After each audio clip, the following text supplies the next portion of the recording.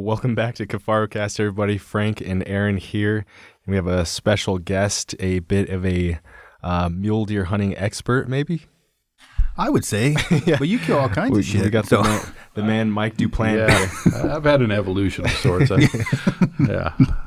I'd be an exceptional sheep hunter if I could afford it more and draw more tags. But yeah, I was going to say, I'd say, Mike, one of the most, not to get into the wormhole, but you're not in my opinion, probably as well known as you could or should be, for the simple fact you don't get into the social media game as much as others. Would you?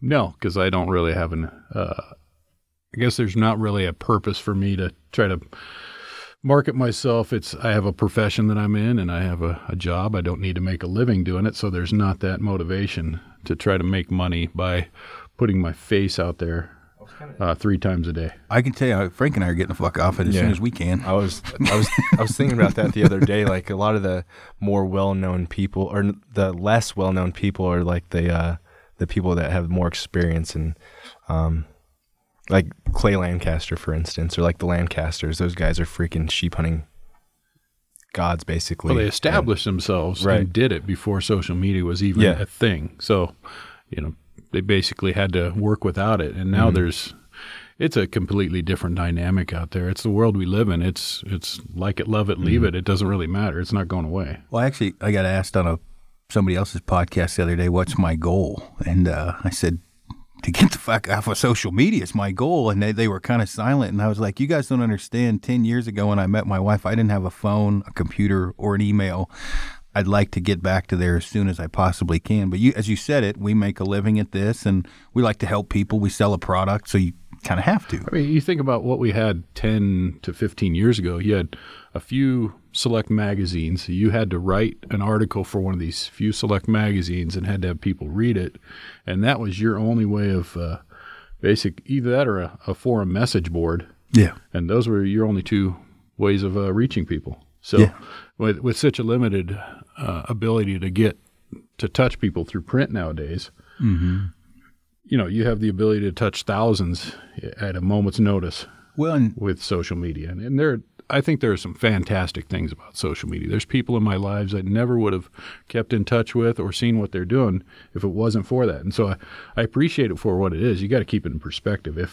If your day is all about getting the affirmation from likes, loves, or hearts and smiley faces on social media, you really got to check yourself. That's time to look in the mirror and think, what do I really want? Yeah, I think you're right. And I'd say one thing Frank and I probably have a problem with. I don't write a sonnet below a photo. I just post the photo and try to let the photo speak for itself, And if you're a good enough photographer that you've kind of stopped time and you don't have to type a lot about it, unless it's like some specific animal you got a history with. Obviously, it's cool to hear the backstory, and I think the big difference. And Frank's younger, but Frank was raised kind of the same way. That, and I'd like to get your take on this. Really, is I was born with, we didn't have cell phones. You're a little bit older than me, but no cell phones, no anything. You just went hunting because that's what you did. And now people get on social media and become hunters because of the industry or social media, where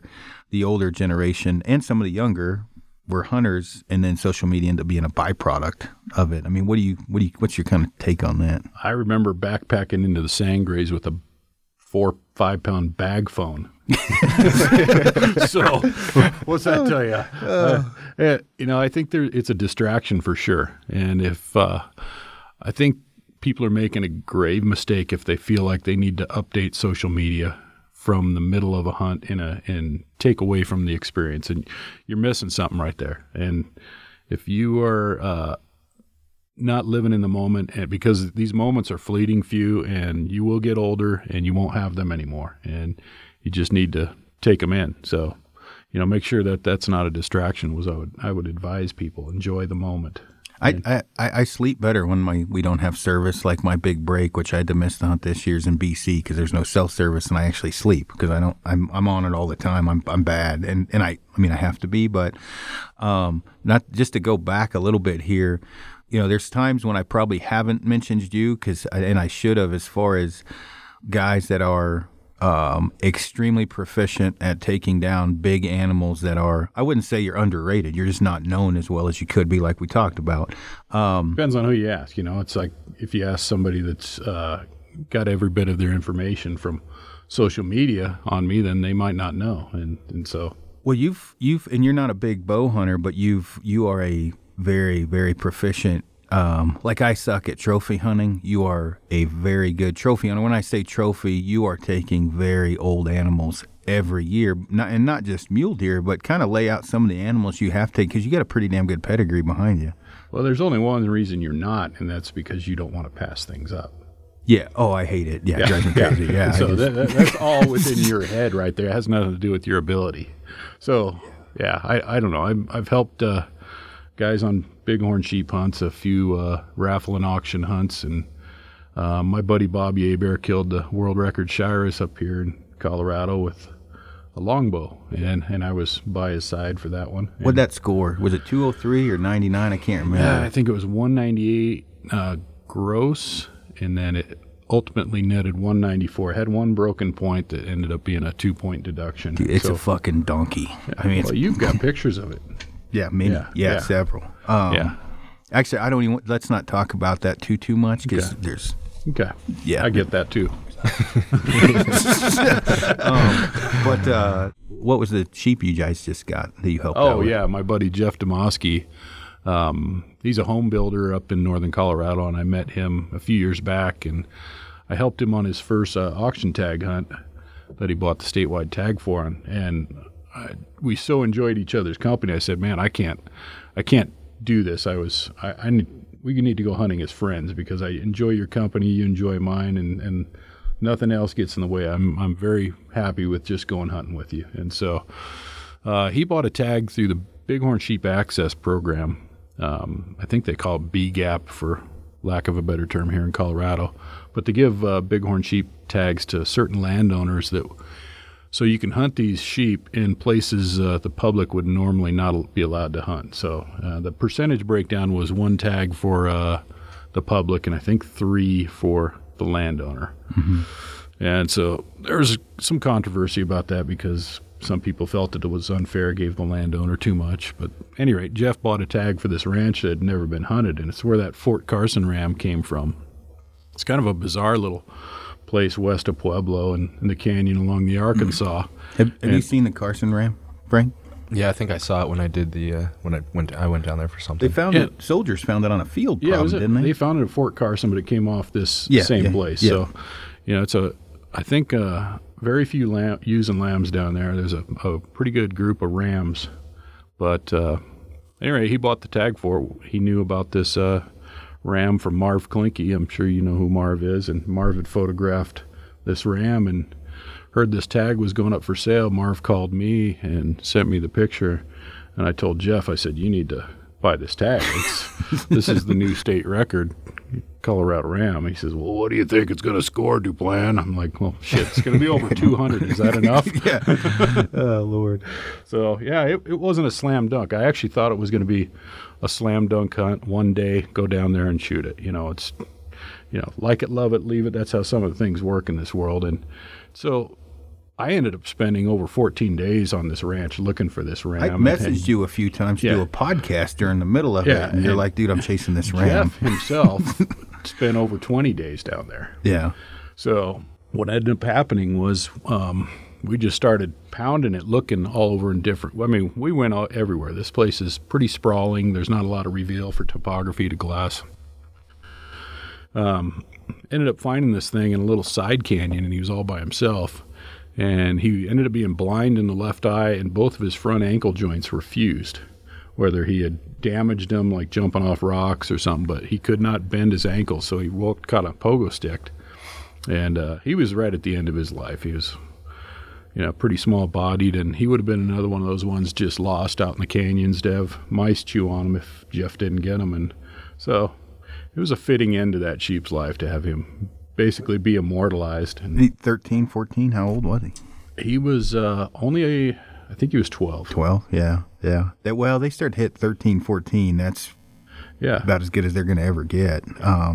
and you know more about sheep than I do, but what were the stats on that one? What did he come out at? He was 45 on the longhorn, 43 and change on the shorthorn, over 16-inch bases. Did you spot him or did he? I ended up jumping him in the middle of a... Did you about shit when you saw him? Well, it was about 20 yards, man. and it was in the flat cedars on top of this mesa that you would not, I mean, not even cottontails living in it, just rocks and cedars. And he was out there, and he'd go over to this little side canyon. I'd walked the rim of the side canyon just looking. And I started finding these beds and some shit in places. I'm like, well, there's something living back here. And there's a little bit of water in the back and a little spring that was coming out of the bottom of the rim rock. So I made a loop around. Then I was cutting back over to the main canyon, just across a flat, shortcutting across this cedar flat. And all of a sudden, here's this frickin' ram just jumps out of his bed at 20 yards. And I'm like, oh, my God. Because he had crazy mass on him, I'm sure, running away. If you've seen the pictures of him, he's got a gigantic loop on him. Like, he's got the biggest loop I've ever seen on a bighorn ram. I got goosebumps right now talking about it. I'm not shitting you, man. It's like... This thing, it was absolutely stunning. And when I jumped him, he's going away. So you can see the, 16-inch mass kind of ram with a monstrous drop. And when you see this thing in person, we've all seen the world record out at Wild Sheep. But this thing is like 28 inches wide, and he's incredibly deep. And he fills up the space. Like, this ram's head is this frickin' big. Yeah. And... it was incredible seeing that on a live animal. So, how much longer did it take you guys to get it after you jumped it? The next day. Yeah. Did you figure out he was in there and he came back in, or did you get him where you pushed him? No, we got him where he pushed him. Yeah. Gotcha. Yeah, I just kept track of, and then he went out into state trust land. You couldn't hunt there, and so we basically had to wait for him. And that's when I got the photos of him. We were just kind of watching him and keeping track of him, and then he came back onto the ranch and then, like I said, it was finding him that was the big challenge, because a lot of times old rams will go off by themselves, and what happens is they get old and kind of weak, and they get tired of getting pushed around by these 6-7-year-olds that just pick on them constantly.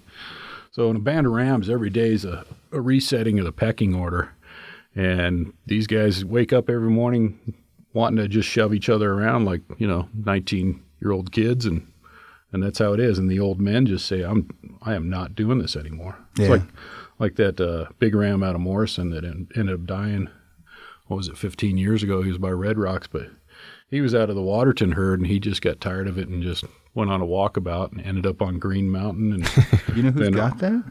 Well, Morrison Museum there in town has it now. Do they? Okay. I was going to say, you know what we'll talk about after the podcast. Yeah. The one thing for photography, that morning pecking order is about the best time to get photos, because you get a lot more interaction. Oh, yeah. Yeah, they're very active. Oh, yeah, for sure. But you kind of skipped over the question because you're a modest guy, because you're talking about helping people. You've shot some fucking big deer, man. Lay out some of those deer that you've taken, because not only where you or what you've taken, but some of the places where you've taken them is more amazing to me, because they're not stereotypical areas that everyone would go for. And I'm not saying I know exactly where you hunt, but we've run into each other in northern Colorado a few times, and some of the areas that you take those animals, there are big deer there like any place in Colorado, but it's not a Unit 44 rut hunt or something. I mean, it's a hunt that you have to earn the buck. So what are some of them? I've had 44 tags. You can't draw them anymore unless you want to save up 18 years worth of preference points, but I've hunted there. Yeah. And I've killed bigger deer elsewhere. So my biggest buck is 38 and a half wide, and he's right at 220 gross. He's got a 216 mainframe that nets 212, and then 3 little cheaters that take him down to 208. Have you seen that one, Frank? Mm-hmm. It's pretty. Because the width-wise, what was amazing to me, you usually don't get that high a score when they're, not always, but when they're that wide, generally you're not getting that much score. So that's what was pretty crazy. Yeah, he's exceptional because of his width. I mean, he's crazy big anyways. As we're sitting here, I'm pulling up a photo for Frank so he can have a frame of reference. So, dude, it's ridiculous. That sounds freaking You posted ridiculous. A photo the other day when you looked like you were 12. How old were you on that photo you posted? With that buck? Yeah. Couldn't have been over 20 much, were you? I was 27 or 28. You look pretty young. Yeah. Was that your first real big buck? I killed one other mature deer before that. That was my second mature deer. And so, yeah, I've always looked younger than my age, you know, but baby face, fat cheeks, you know. Did you I'm going to ask a question, take a potty break. Do you think, as you know, like people say, eventually you'll shoot enough and you'll become a trophy hunter, which I think is a lie. I think you're just a trophy hunter. And that's what gets you, that's your thing, or you're just a guy who likes to go out and shoot stuff. Am I wrong there? Did you always kind of enamored by hunting? It seems like you've focused on it most of your life on the bigger. Well, I love antlers, horns, and they're big and showy, and they're just incredible to me. And so, to be able to hunt for an animal like that, and it was a goal of mine always. And there's an evolution that takes place in any hunter's life, and I've watched. I used to hunt with an older guy named Gordon Wanacott. He lives down near Cortez, but he grew up in the same town I lived in California, Tehachapi, California. And he used to tell me, Mike, it's about the experience in the hunt. It's, I don't care if I ever kill a big buck again. I used to say, Gordon, you're full of shit. There's no way, man. This guy had a house of big bucks. I mean, he had some serious deer. He used to hunt the Arizona Strip and San Juan Elk Ridge down in southeast Utah when you could just go. And the stories he had were just incredible. He's 85 now, but he's still living by himself on the ranch with his wife and gets out there and feeds the chickens and does chores every day. But, he basically kind of told me these things when I was younger. But as I've gotten older, I can see that there is an element there that is about the experience. And I used to really like going by myself, and I was really hardcore driven that way. But anymore, I don't care to go by myself at all. I enjoy the company of others. I really have a good time with my friends and the experience, and it is super important. And it used to be if I didn't get an animal in the off season, I would almost go through a period of, I don't want to say depression, but there's a consolation period where you're coming to terms with, holy shit, I lived all year long looking forward to this, and I didn't get anything, and this is a freaking bummer. And it was a dead serious feeling that I had. And, it's just, how you are in life at different phases and stages. And as you grow and mature, what's important to you. And I haven't matured enough yet because I'm still about the same way as I was 20. The only thing I could say, I guess I matured, is I grabbed a piece of wood, but I don't know if that counts as maturity. I'm very It's an evolution. Yeah. You've experienced an evolution. I have with the bow, and I think that since I am a piss poor trophy hunter, everybody was like, why didn't you just hunt bigger animals? I'm like, I've why heard didn't I you say think of that that? so many times. I think that's an absolute crock of shit. Which one? That I'm not a very good trophy hunter. Well, you're a great hunter. You just can't pass anything up. And so it's hard for me to pass. I say that's the 7-year-old Aaron Snyder throwing rocks at birds part of you. It is. That's the problem. And I'm good at going on trophy hunts because I've got good. I mean, Frank is too. Good eyes. Good glass. Decent enough at judging. Fun to be around. Don't mind fetching water. The problem is when the weapon's in my hand and there's a 170-inch deer and Mike's like, there's a 200 over the hill. You're going to have to hold me down. I will take your bow away from you. And Lander this year is like, look, dude, I'm putting a fucking shot collar on you. You are not shooting a buck under 180 in Alberta. And because he knows I'm happy pretty much no matter what. I just, I like being out there and I like hunting and I like shooting stuff and I like eating it and I just like the whole thing.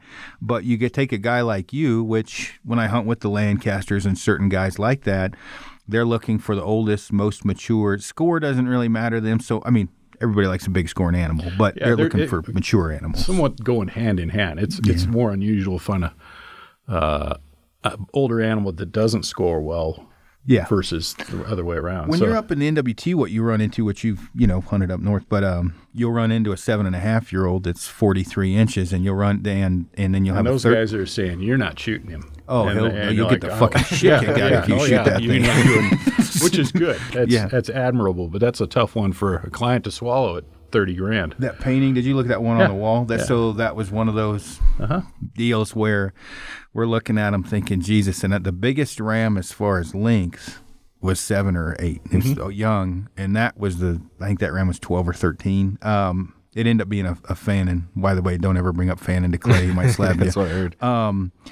But they're running, they're at a dirty trot. doll. Oh yeah, he just because clients are like, I want a fan in, Right, and he gets tired of that shit. So, but that's one of those deals where he's like, in 4 years, that ram is going to be. He's like, why would we shoot it today? He's like, I don't give a shit if it's the biggest one in the band. He's like, Double digits on sheep. yeah. So it's a really admirable goal for any sheep hunter to have is to shoot rams in double-digit age class, and that's a hard thing to do because I shot one that was under double-digit age class. I shot a desert sheep here in Colorado when I drew the tag, and I basically spent the whole month looking for a ghost ram that we could never find. And at the end of the season, they had a die-off down there too. I basically had to choose between 4 different 5-year-olds. oh no shit. And it's like, okay, that's not what I wanted. I wanted an older age class ram. And so, there could be some critics out there that say, well, you shouldn't have shot one at all. Well, good one on that, dude. It's a desert sheep tag in Colorado. It's once in a lifetime. And I think there's one in 800 and something odds when I drew the tag. Yeah. So, No, for but sure. to get back what you're, kind of what we were talking about with trophy hunting, there is things you need to do. And one is having the mindset. You can have all the skills in the world, but if you don't have the mindset to pass stuff up and look for, and that's a really, really difficult thing for people to come to terms with, is the idea of going home empty-handed. The older you get, the easier it is, and I don't know if it's just because of a deterioration of your physical ability or what, but most guys don't have the ability to pass stuff up, and that's what keeps a lot of guys from killing really big animals. Yeah. So no, I there's agree with that. two criteria as far as I'm concerned. One is time, and the other one is the ability to pass stuff up. So they kind of go hand in hand when you're looking for big animals. And there's some goals that are, when Bobby drew that moose tag and killed that bull, I knew about that bull before the season because I had hunted him the year before. He was on the other side of the Continental Divide, and then he disappeared, and I looked for him for a month and never found him again. Were you looking on the other side? Yeah. Yeah, that's. Well, he was over there. Was he? Okay. Yeah. And so When I found him again, he was on the other side. So Yeah. it really fucked me up. Right. So he had gone, and which is amazing because where he crossed, right above that spot, it's like, what in the world would a moose be doing walking up that? But I found his tracks up there. And so. You're talking fucking full on goat country. Oh, yeah. it's- Really? I took a picture of his tracks. There's like a moose tracks at 12,000 feet. So, yeah, that was the element of that was we knew about that moose, and I told Bobby, I said, you're hunting for this moose and this. He put in for that tag because of me seeing that moose and hunting him the year before. And so when he drew it, I said, you're hunting for this moose and this moose alone. And he goes, I've been waiting my whole life for this tag. This is my dream tag. I really want to get a nice bull. And so our first scouting trip, we went up there, and the first basin we looked into had a really nice bull in it, probably a mid-40s, certainly a Boone and Crockett moose. It was the kind that most guys would be really happy with it. And we watched him for a good half an hour, and he goes, man, I don't know, Mike. I couldn't pass that bull up. I'm like, yeah, you can. Yeah. I was like, wait till you see this other one. We're going to find him. I guarantee you we're going to find him. And half an hour later, we're looking into the next basin, and that moose is within 100 yards of where I'd watched him the year before in that same place. Oh, really? And one look at him, and he was just stunned. Yeah. It was watching him through the spotting scope. We were perched way up high on top of this peak looking down at him, and you could see his rack swinging around. And I don't really think you need to scout for moose any earlier than August, and because they move up so gradually into the high country. So I think you're kind of wasting your time if you go too early. But once they get into August and late August, these Shiras moose are just in the willows in the alpine, and they're just chowing down, and they don't move much at all. So, Do you think your buddy would have been able to pass on that smaller bull had you not seen the big one scouting? No, and if we hadn't seen the big one scouting, even if I said he's there, it would be almost foolish because that kind of tag, it was a great moose we were looking at. But to give him credit, he went to, once again, the same thing happened that year as that moose disappeared. As soon as he rubbed his velvet, he was gone. Oh, really? And I had found him the year before in another basin, and then he went into this basin where we're talking about now. And he rubbed his velvet on September 6th and disappeared, and I could not find him again until mid-October. Wow. And so Bobby, to his credit, he was looking at another spot, and he passed up a freaking solid Boone and Crockett moose on opening day of the rifle season, because he had an archery tag, but we couldn't find him. I said, you need to turn your archery tag in for rifle tag, and we'll still hunt him with a bow, but we'll just hunt later until we can find him. And so before the season opened, he turned his archery tag in, had a rifle tag, and on October 1st, he found that it was a giant bull, and he passed him up, took pictures of him, and we just kept looking and looking. Dude, there's no fucking way I could have done that. I know the moose I think I know the moose he passed up. I can't do it, man. There's no way I could pass that moose up. What I just asked him is if his buddy, if he had seen the big one, would he be able to pass it up? You think if you knew that big one was in there still, and you'd seen it scouting, would you be able to pass up the smaller bull? If you're thinking of the smaller bull, it's probably 180. Yeah. No, there's no fucking way I could do that. 180 No. Shiren's moose is what, equivalent to a 200-inch mule deer? Easy. Yeah. Yeah. Oh, fuck, no, I couldn't do that. No. Yeah. Would you have? And that moose we're talking about looked like Chuck Brewer's Yeah, moose. yeah. It's. I was with Chuck when he shot his, or right behind him. But the thing is like when you talk, I don't think I'm going to hit that age where that's like, oh, I'll pass this 180 moose up. There's being a trophy hunter, but there's also being stupid too. Yeah. So if we had not seen this moose scouting, it would be silly to pass that up. So.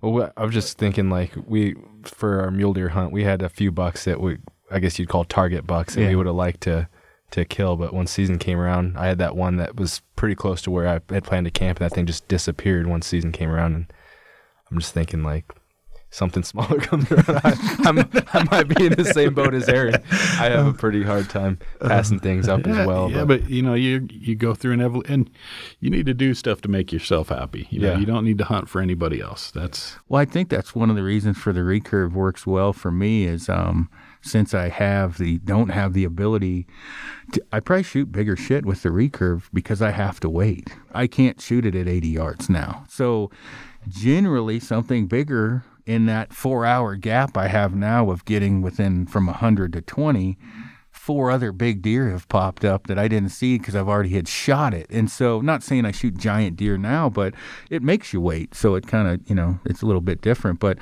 I've been on some hunts, like desert hunts in Tiburon, where Ben is a very unique guy. You get along great with Ben. He's looking for the unicorn. I mean, he will wait for the unicorn, and they're writing down in the ground 180, and the Bram was probably 185 desert. And he's like, no. And they're looking at me. I'm like, he ain't going to shoot it. And I'm like, I don't know what to tell you. He's not going to shoot it. And they're like, grande. I'm like, I don't give a fuck. He's not going to shoot that. He had a bullet, and he won't waver from that. Yeah. That takes a lot of discipline. I admire that. But I also know that you got to be realistic of where you're at too. Yeah. And so this moose, it was a pretty incredible experience hunting this thing. We got to watch it a lot in the summer, and then it disappeared. It wasn't easy, and that's another cool thing about it is when it's too easy, it takes away from it. I think a guy to kill an exceptional animal in a world record, I think there should be some toil and hard work. I mean, that guy, his moose was up for the Ishii Award at Pope and Young, and they gave it to the guy that killed that world record non-typical bull up in Montana. And that guy just lucked into that bull and shot him opening day or something like that. But Bobby was hunting for this moose and this moose alone, passing up other record book animals, and he ended up getting it in a rifle season with his longbow. Yeah. How far was the shot? It was 9 yards. Pretty close. Yeah, it was.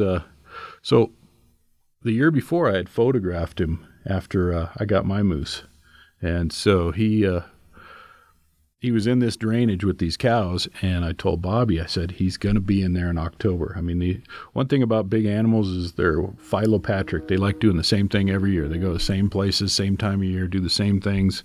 The big bulls will winter in the same little basin or cut or whatever. But so I told Bobby, keep checking the spot, keep going in there, because I didn't have as much time off during that time. And so it ended up being, I think, on the 9th day of the season, something like that. And he found this thing right in the exact spot where I had taken pictures of him the year before. And he called me on my cell phone. I was on the way up, and I was actually going to check another drainage. And he said, I think it's him. I'm like, what do you mean you think it's him? I think he's below me bedded. I'm like, well, is it him? I think it's him. I'm like, how do you not know if it's him or not? It's like, so he told me where he was, and I climbed over. Look, yeah, that's him. He's laying out in the middle of this in this meadow, and it was on the shady side of the mountain, so the sun hadn't hit it yet. And everything's frosted, and there's 3 cows and I think another small bull or 2 laying down there in the meadow, in the willows. And I said, well, I think as soon as the sun comes up, he's just gonna go into the timber, and we'll just watch where they go into the timber, and then we'll go in after that and try to call him. So sun comes up, and they just all fall asleep out in the sun. I'm like, wow. Apparently, I don't know what I'm talking about here. So, Totally fucked up my plan. So I said, well, you go down there to the meadow. I'm going to stay up here and watch them. And as soon as I see you down there, I'll come down too. But we don't want to take eyes off them. That's one thing. That's another thing about hunting big animals. If you find one and you don't take your eyes off them, because as soon as you take a little nap or whatever, somebody's, that thing's just going to get up and walk away right when you're not watching them. So I see Bobby get down there. The moose is still there. And so I drop off, and it took me about half an hour, 40 minutes to get down to where he's at. And I get back there, and I park by his truck, and he walks up. I'm like, what are you doing? He's just laying out there in the meadow. They haven't gone anywhere. I'm like, oh my God, you took your eyes off him. Yeah. And so we left the truck, and I said, well, we're going to sneak around and go to this patch of dark timber. There's some big blue spruces right there, and we'll just go in through the timber and walk in close to him and see what's going on. As we're walking in this timber, it was by that time it's probably 9:30, 10 in the morning. The sun's up, and those real harsh shadows are coming through, and it's just like black and white world just walking down this trail. And I'm looking ahead. I'm like, is that a moose? And he's in the shadow, and he's looking right at us as we're walking in, and he's about 75 yards away. And I'm like, oh, great. And I said, you stay right here. I'm going to take off, go left, and he's going to watch me till I go out of sight, and then he's going to keep walking and walk right past you. And it worked perfect. I walked, I made some noise. I walked over, and his attention was right on me, and Bobby's behind this big blue spruce. And so as soon as I was out of sight, the moose just goes, whoa, and he just starts walking down the trail, and Bobby's just standing right there, and he comes broadside at 9 yards, and he zips one in, and I'm out in the middle of this little meadow next to this blue spruce patch at that point, and I'm standing in the wide open. All of a sudden, I hear this crashing like a frickin' elephant going through the trees, and I'm like, if he comes running out in this meadow, I'm standing here, he's going to kill me. Yeah. And I take off running at that point. I go in and get some cover, and so wait about 10 minutes, and just a little while later, we're walking up on him. So yeah, did he about shit his pants when that thing came through like you thought it would? When he reenacted or whatever, told you the story? Oh, yeah. It was a really intense moment, as you can imagine. Yeah. That's just, when you have something that you've been dreaming about hunting, and he's coming right at you, and he's going to be 20 feet away, it's like, holy crap. What a rush. And, calling moose is, that's about as exciting of a thing as there is. I mean, calling moose is as exciting as, calling in big bulls. In fact, big bull elk, I think it might even be a little more dramatic because they make such a fuss at times when they're coming in.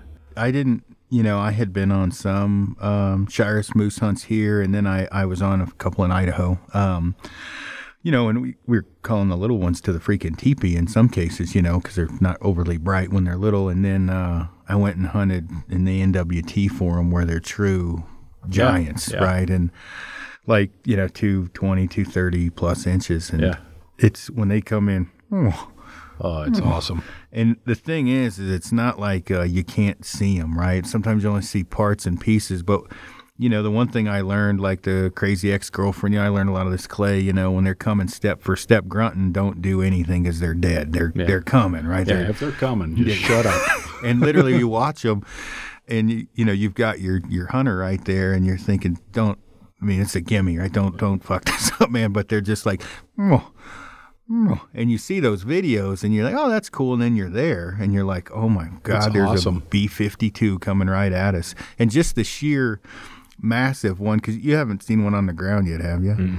Oh, it's overwhelming. You know what's overwhelming is fleshing out the face because I hate it. But it's crazy how big they are. And even these Shirets down here, I showed Clay that one and Bart, and they were like, Jesus, dude, that doesn't look like it belongs in the United States. We nicknamed him Yukon Jack because he looks like an Alaska Yukon moose. Oh, yeah. Yeah, that's big. Yeah, it was exciting. It was fun. But, with back to hunting big animals, being dedicating the time, and that includes scouting and being patient and being willing to pass up. Those are a couple of key things a guy needs to take with him out there. You can be in great shape, but if you're too impatient and you only got weekends to hunt, you're limiting yourself if you're going to be hunting big stuff. Yeah, I recently wrote an article. I'd kind of like to get your take on it as far as fitness. And keep in mind, I'm not bashing on fitness. Frank and I work out and go to the gym, and I think it's important to be fit. But I would say,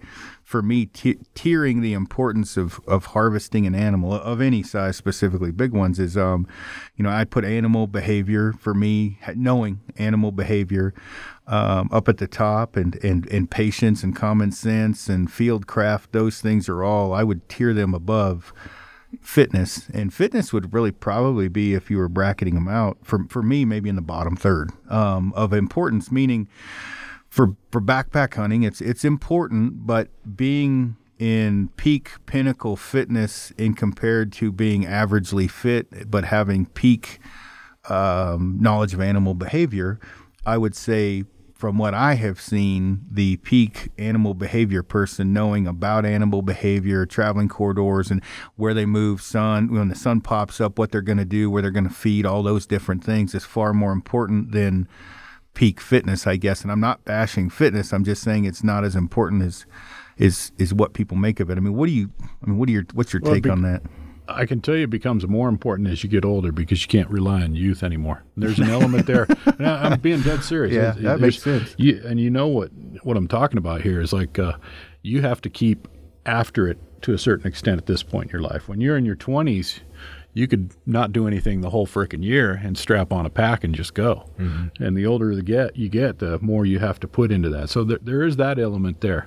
But I would say having accumulating years of experience and paying attention to animals and what they do, I feel like a lot of times now I can tell what an animal is going to do, where he's at on a hill, where he's going to go bed down, even like, okay, he's over here and here, and I see this over here. I think he's going to go right over here and bed down.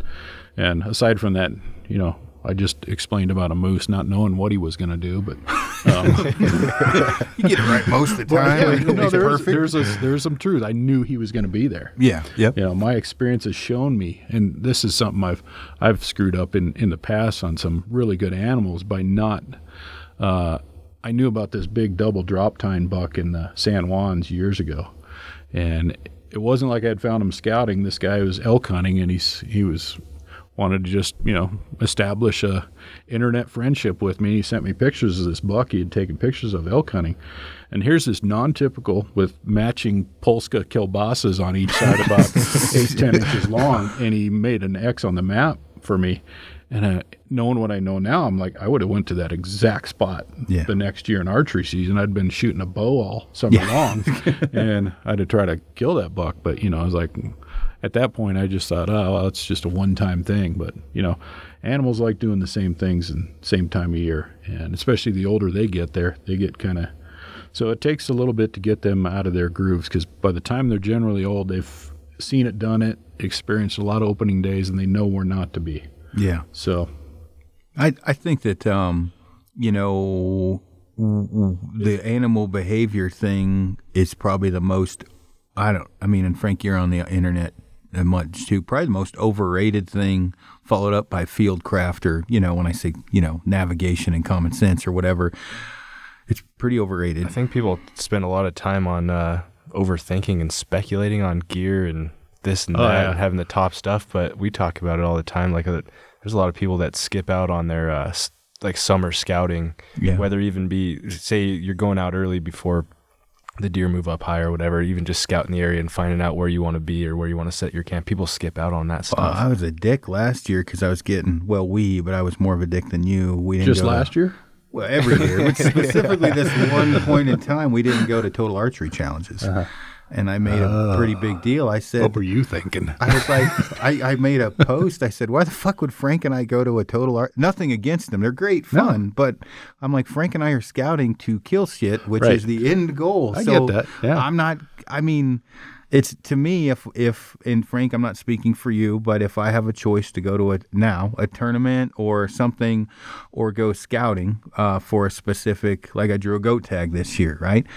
I'm not going to I can shoot well enough. I can practice at home in the yard. Every minute is going to be sent scouting the 2 animals we're focusing on this year, mule deer and that goat, and elk, which thank God I know that area well enough. We don't have to mess with it, because what we're learning during that time is far more valuable than me hitting a foam target, because the foam target can be practiced anywhere. You can do that anytime. You can't scout your area at any time.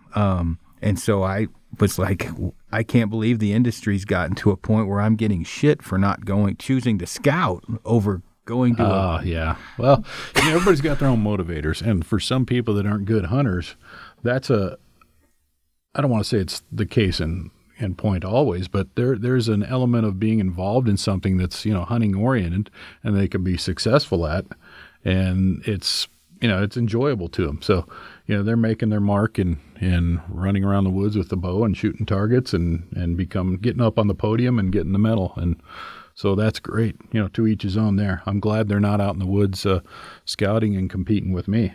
You have a good point. Stay at the tournaments, people. Don't listen to what I just said. Son of a bitch. Well, what do you think, though, as far as like bracketing stuff? I mean, you've taken a lot of different animals. I mean, how important is fitness? How important is animal behavior? Things like that. I mean, if you were going to give advice to a guy getting into the sport, getting into hunting, whatever, what would you say they should focus on, primarily first? Like, what do you think are key? To me, the hunting equipment and shooting and all those are just a given. That's just part of what you need to be as a hunter. You need to be proficient. You need to have the right gear. I'm not a gearhead at all. I mean, anybody that knows me, I have stuff, but I don't look to get the latest and greatest all the time. And I know that isn't the game changer for me. Being able to stay out in the woods is important. So I know I got to have the right stuff to keep me out there when the weather's shitty, but I'm not and I can tell, looking at some people's pages and that kind of thing, where, they're gearhead, they're motivators on that level. But, ultimately, you got to be able to get out there and spend the time and get the experience. And part of the experience is the scouting and learning animal behavior and knowing where to go look for things. So it's not as easy as it sounds. I mean, you could take your bow for a hike. There's lots of guys out there doing that nowadays. It's astounding to me. A lot of bow hikers. It just blows me away how many dudes are taking their bows for a hike in the Colorado mountains now. But which the DOW loves it because they get the money. Over the counter elk tags. Yeah. Well, I think so. As far as when you say a breakdown, like percentages, how where you should you focus on, and I don't even look at it that way. I've never thought of it that way, but you really do have to have a complete approach if you want to be successful. You can't total package. You can't leave anything on the table. Mm-hmm. So checking all the boxes, you can be in super great shape. If you don't bring the right gear to stay out there, that doesn't matter. So you can have the right gear and be in great shape. But if you spent so much time taking pictures of yourself, shooting your bow out at Bear Creek Lake Park. Here, please, I'm just razzing you there. No, but you know what I'm saying. There. Oh yeah. You and I know you've spent so much time out there that just you've accumulated a wealth of knowledge of animal behavior just by the years and time you've put in. And so, if you're paying attention, that's all out there for you. And so, having a complete approach to this, if you want to be successful, is super important. So, and I think a lot of it's in people's heads, and when we were talking a little bit before the podcast started about mental toughness, and part of mental toughness in hunting is being able to grind through the days where you aren't seeing things and aren't being successful. And that's where guys tend to give up is, it's day 4, I'm tired, I haven't seen shit, and fuck it, it's raining. I'm going to go to the cafe and go eat some breakfast with my buddies. It's funny you brought that up because I brought that exact analogy up in the article that I wrote. I brought up the show Alone. You ever watch Alone? Okay, so, not to get into the Alone thing, but like as I explained to Amy, my wife, I said it's really to survive with what they have is not that difficult. They get a lot of shit, right? They get just you and the cameraman. Yeah, exactly. I was like, most people aren't used to, the not having the niceties and the, whatever. And I said, as far as hunting, when you watch Alone, you see the reasons they start to pop up while they're going to give up. You can they so you can watch TV and they're going to probably give up. And the same thing happens hunting. A lightning storm comes in. Got to come off the mountain. Have to go down to town because there's a lightning storm coming in. Where I'm not by no means if you get hit by lightning. I'm just saying Frank and I stay. We don't come off the mountain because it's very unproductive because it's going to go away eventually. Or you run into other hunters.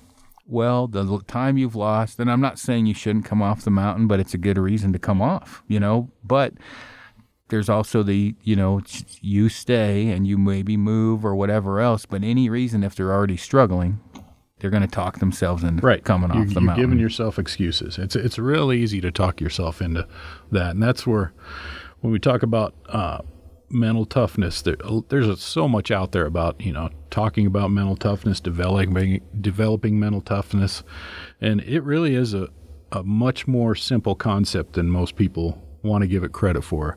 And it's when you are faced with adversity, how you deal with it. And that is your mental toughness. So you're faced with a situation that makes you uncomfortable, physically, mentally, whatever. And your ability to get past that uncomfortable feeling and deal with it is your mental toughness. And so some people have it naturally. We discussed that too. There's guys that are just freaking rock hard, nothing bothers them. It's impressive actually, and I've seen some of those guys in Alaska and, some of those Canadian guys, I don't know if they're born with it or some of the mineral probably water. alcoholic fathers at a young age. Yeah, exactly. fetal alcohol syndrome. You're right though. I mean, those are some of the toughest dudes I've ever been around is those North Country Canadian mountain hunters. And, you got to give them credit, man, and what they've done is, when they're 17, 18 years old, going working for an outfitter, those outfitters had already seen and done it, and they didn't cut them any slack. You want to be up here, you better deal with this shit. And they're hard on them. And so it put them in a position where they got hard themselves. So when you talk about mental toughness, you're faced with adversity, and it's how you choose to deal with that adversity. So if you haven't killed an animal and it's day 4 and it's snowing and you don't feel like climbing up that mountain in the snow, you can talk yourself into going down to the cafe and getting a cinnamon roll and a cup of coffee and pizza. And that was our thing. We had pizza. I think it's important for people to pay attention to this and not to pump up like your tires or Frank's or whatever. But in the case of Frank's in the millennial era, where I would say people predominantly are weaker. Sorry, millennials, prove me wrong, and I'll be happy. Where Frank is one of the tougher guys I've ever met. And how old are you now, Frank? 30? 30. There you go. Frank's 30, but he stayed up there the whole time with me. He prefers, you do every year, I guess you're doing 10-day solo backpack hunts. And I wouldn't want to compete him against alone because he likes being alone, right? Do you feel like having him mentoring you in some of those formative trips were part of developing, giving you a confidence level? Do you think you would have done that on your own, or do you think it was helpful? I've been doing it before I worked here, but I think I definitely learned a ton from Aaron, and working here, I've met a ton of guys that I would consider mentors. Do you remember your first solo backpacking trip? Mm-hmm. And how old were you at that point? I wasn't super young, probably early 20s. Yeah. I'd say I was probably 19, 20, 21 when I did my first, but it's a different thing when you've never done that before and you just, hey, I'm going to go up here and I'm by myself. Not everybody can do that. And it's really, and I find it strange because I did it at that point. It wasn't something I was interested before. When you're a kid in high school, you got a lot more distractions. You're not thinking about going backpacking by yourself. So I'm kind of on the other end. That that's what I did. Yeah. Like well, I did sports, right? Yeah. But trail crew team, I started super young, and it was I just liked back. I didn't overly like people. I liked the woods, and that's what I did. But talking about you and I aren't that far, but 3 generations, 3 10-year decades, okay, we're apart.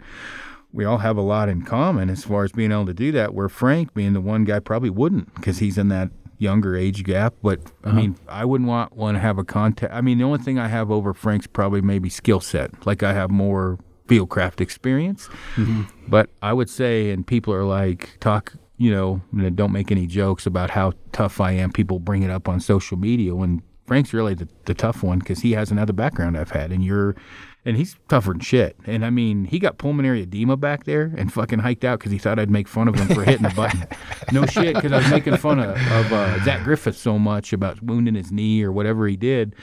And so we had poked fun, and I'm friends with Zach, but whatever. So what was your thought? I'll hike until I'm about to die, and I'll hit the button. Well, we'd been making these jokes about Zach Griffith, and then like a couple weeks after that, I was talking to Ryan Avery, and he's like, "Yeah, I knew a guy in Afghanistan that got shot in the stomach and walked to medevac." I'm like, Jesus, man, if I need to call in a medevac back here for something like this, and I'm kind of a pussy. I defended Zach on social media, and the reason why is because I've been an emergency first responder for many, many years, and you cannot place yourself in somebody else's situation. Right. Yeah. And it's real easy for people to wag their fingers at him and make fun of him, but at that point in time, that was what he thought was the best thing to do, and he was hurt, and you got to give him credit for telling the story. Well, not only that, is if he really felt like he needed help, he didn't die up there. He got help, and so he swallowed his pride and pulled the pin, and that was it. So you can tell. I gotta say, I was definitely overly prideful. It was a very dumb decision, probably hiking out. I definitely could have died. I was just gonna say, I'm probably on the other end where you would be giving me shit. Right. I would push it to the far extreme because I didn't want to have somebody give me shit, which could potentially get me in trouble one day. Yeah, and I get that too. And so, I've gotten myself into situations. I look back at them like, I'm freaking lucky I got out of that. I did not die on the mountain that day. And it's, just doing dumb stuff when you're tired and, shortcutting. That's one of the big things guys tend to do that gets them in trouble is, getting tired and shortcutting and getting yourself into spots. So, well, I've talked to Amy about that, and I'm like, you don't need to worry about me getting eaten by a bear or a lion. I said, you're going to need to worry about me getting fallen off a cliff or getting stuck in a storm from doing something stupid and pushing the limits of, I know a storm's coming, but there's an animal, and I'm going to go ahead and potentially get stuck out overnight or whatever, right? I mean, those are the times where I think falling off a cliff is... I'd say our biggest risks are probably lightning and falling. Yeah, I'm afraid of 2 things in the mountains, and that's lightning and cow moose. And that's it. It's like people don't understand how dangerous moose are in Colorado. It's like, especially the guys, your friends up north, because they live around moose that have been chased by grizzly bears and wolves their whole life, and they know they're a prey animal. Our moose up here in Colorado, they've been king of the mountain since they were calves, and they, I've been stalked by cow moose. Like she's like following me, and she's going to stomp me. Yep. And I carry bear spray now in moose country. I've talked to, again, I bring up Amy. I'm like, Amy, the elk thing, not as big of a deal. I'm like, you get by a cow moose, you get the fuck away quick. And I'm like, elk, because we have them all over around our house, right, where we live. And I'm like, you walk in the dog and you see a bull and a bunch of cows. There's a chance, but it's not as a big of a deal as a moose. A cow moose is just, when I say I haven't been stalked, but I've been taking photos where they just had enough. Right. And there was no stalking. They ran straight at me, and I'm like, oh, shit. And they can run a lot faster than you with them long legs. Well, when they start walking at you and you take off running and you put 100 yards and you turn around, they're still right there. they're still walking at you, and they're looking at you walking. I'm like, this is hairy, know? Yeah. Oh, yeah. Well, I had that big lens on that one, and packing a 600 millimeter whatever, F4 fucking thing weighs 19 pounds. Plus, I've got my pack on, and I'm trying not to bang up the lens, and I'm trying to run, and I'm thinking, man, if this thing really wants to, it's just going to stomp the shit out of me. I'm just giving myself false hope here that I'm going to get away. But, oh, that's funny. What, I get back on just so people understand, I would say there's probably a happy medium because, I mean, I like Zach. I said that before, I'm friends with Zach. I just was like, Jesus, dude, I probably wouldn't have posted it, right? I probably wouldn't have said anything. Well, not everything has to go out on social media. That's a learning thing for some people too. So yeah, no, for sure. But I think that there's got to be a level of toughness and common sense. And I have to say, it seems to be this day and age that toughness is probably the one that doesn't get hit on as much, meaning there's a certain point you need to be able to just push your body. There's a certain point, don't be well, don't you think, like, one thing that I always think of is, like, we're hunting for fun. So it's not like you're necessarily in a life or death situation. You can go home and you can go sit on the couch. And I always think about that, like, this is like a certain amount of suffering that you're putting yourself through with your own decision, and also I question the word fun though, because at times it's like there's a lot of, I mean, you guys know there's a lot of times I'm not having fun out there, right? And so you think about that, it's like part of this is just pushing yourself into the experience of the mountains and the outdoors, and there's an uncomfortable aspect to it that just is naturally, steep, shitty talus slides and lightning and cold, windy days where you don't see shit. And so the fun kind of wears off at moments like that. And it's fun again once you shoot something. But then you go home and you sit on the couch and like, I cannot wait to get out there. Exactly. Again. And you only get so many days a year to get out there and hunt. So that's why I live where I live, is because I want to do it almost on a daily basis when I'm off. It's like, I'm out there all the time, and I don't post a picture of it all the time. So yeah, well, and there's something to be said for that too, as far as like, I mean, in fairness, I mean, when I say fairness, we don't have to. It helps business. It helps sell packs, and people follow along. But in reality, I think that if you're out there to post, then you're probably out there for the wrong reasons. I guess I would say that's the easiest way to sum it up. Yeah, it's interesting. You see some of the things about Instagram women out there now, like posing for photos against all these scenic backdrops and stuff. Yeah. And there's so many of them now, and they're all emulating each other, and I think it's really cool. But it's like I wonder if something gets lost along the way. Like they're so concerned, because we were just down in Mexico, my wife and I with another couple friends, watching Instagram photo sessions of people at the beach in Playa del Carmen. It's like, it's roll your eyes. It's like, oh my God, this poor boyfriend of hers is having to get down in the sand and take pictures of her butt, and it's almost shameful. You feel embarrassed for anybody involved, and it's. Well, I mean, and coming from a point as a photographer, or whatever amount of a photographer I am, I think it's important to capture the moment. There's no way of getting around it. Generally not someone's ass, right? Yeah. It's usually an animal or a flower or a mountain range. I think it's important to kind of stop time so people could. I really like photography. If I had to stop hunting tomorrow, I probably could make up a lot of that in photos. But Frank and I don't make up shit in the woods. Like, we don't reenact really. Like, well, I might say, Frank, the lights stop moving, but that's about the, most of it. Where I have been on a couple hunts, and there's some some of those well-known guys on social media now, everything is reenacted. And I'm not saying that you shouldn't do that. It just bugs me. Here's what, it's a strange thing, because what you're trying to portray is a candid moment in time where somebody captured this fleeting moment of really interesting or an intimate moment of, like,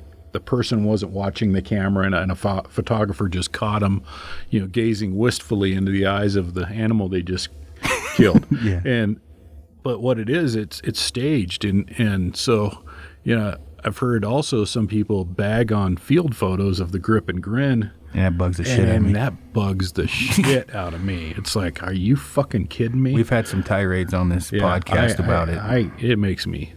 That's a hot button issue with me. It's like, let's talk about that. Yeah, how can anybody have the nads to try to judge somebody for grabbing a hold of that animal and under the premise of, well, that's all anti-hunters ever see, is this grip and grin, and that's how we shouldn't be portraying ourselves.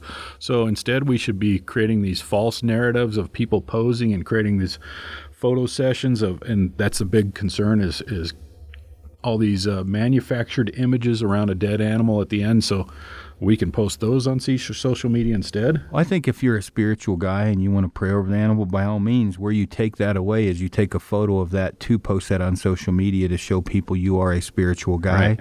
I have issues with that. Right. Like if a guy wants, I'm not a spiritual guy, but if a guy wants to pray and thank the God within, why the fuck are you taking a picture of it? That's Thank God. That's our church. That's your church. That's my church. Yeah. But somebody who's religious, you don't ever see them posting a picture of them kneeling on the pew in the Catholic Church. Exactly. And it's kind of the same thing. So, I really, and there's some things where guys should be careful in the old riding the dead elk photo.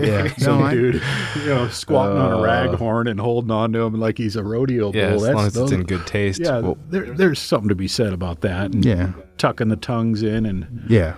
Well, there's a guy we know that freaking takes a picture every year with a cigar in the elk's mouth and like a bottle of whiskey next to it. Yeah, that's not for good. the love of God, man. Please stop. Well, and I think is gotten into arguments with these guys that were doing the grip and grin thing. I'm like, look, here's my thing is I think you should photograph and film or whatever the beginning to the end, including the shitty parts, right, where you're sucking hind titty and you're soaking wet and the pack out. And if you do all of that and skip the premise of what all of that was about, you've kind of missed the whole point. You don't watch the NBA every season and then not take a photo if you win the championship, right? And all that work and the culmination of your efforts and your scouting and working out and gear and glassing and hours behind the spotter. Yeah, I'm going to take a picture of the animal I shot with me behind it because I feel I've earned it, and it's something I want to have forever. And I want to look back at that. Well, I mean, it sounds like you're pretty much on the same line we are with that. What kills me is, the guys that leave the guts in overnight, don't dump them for a better photo. That does kind of irritate me. It's like, hey, you can dump the guts and no one's going to know. And there's nothing wrong at the right temperature is dumping the guts, spread out the ribs or whatever. But then they post, and there's a group of people, which Frank knows, I'll start going ham sauce in a minute, that post that they do it online, that they leave the guts in to get better photos. We're going to leave it overnight to get better photos. That's gutted. Oh, yeah, and I can't tell. Yeah.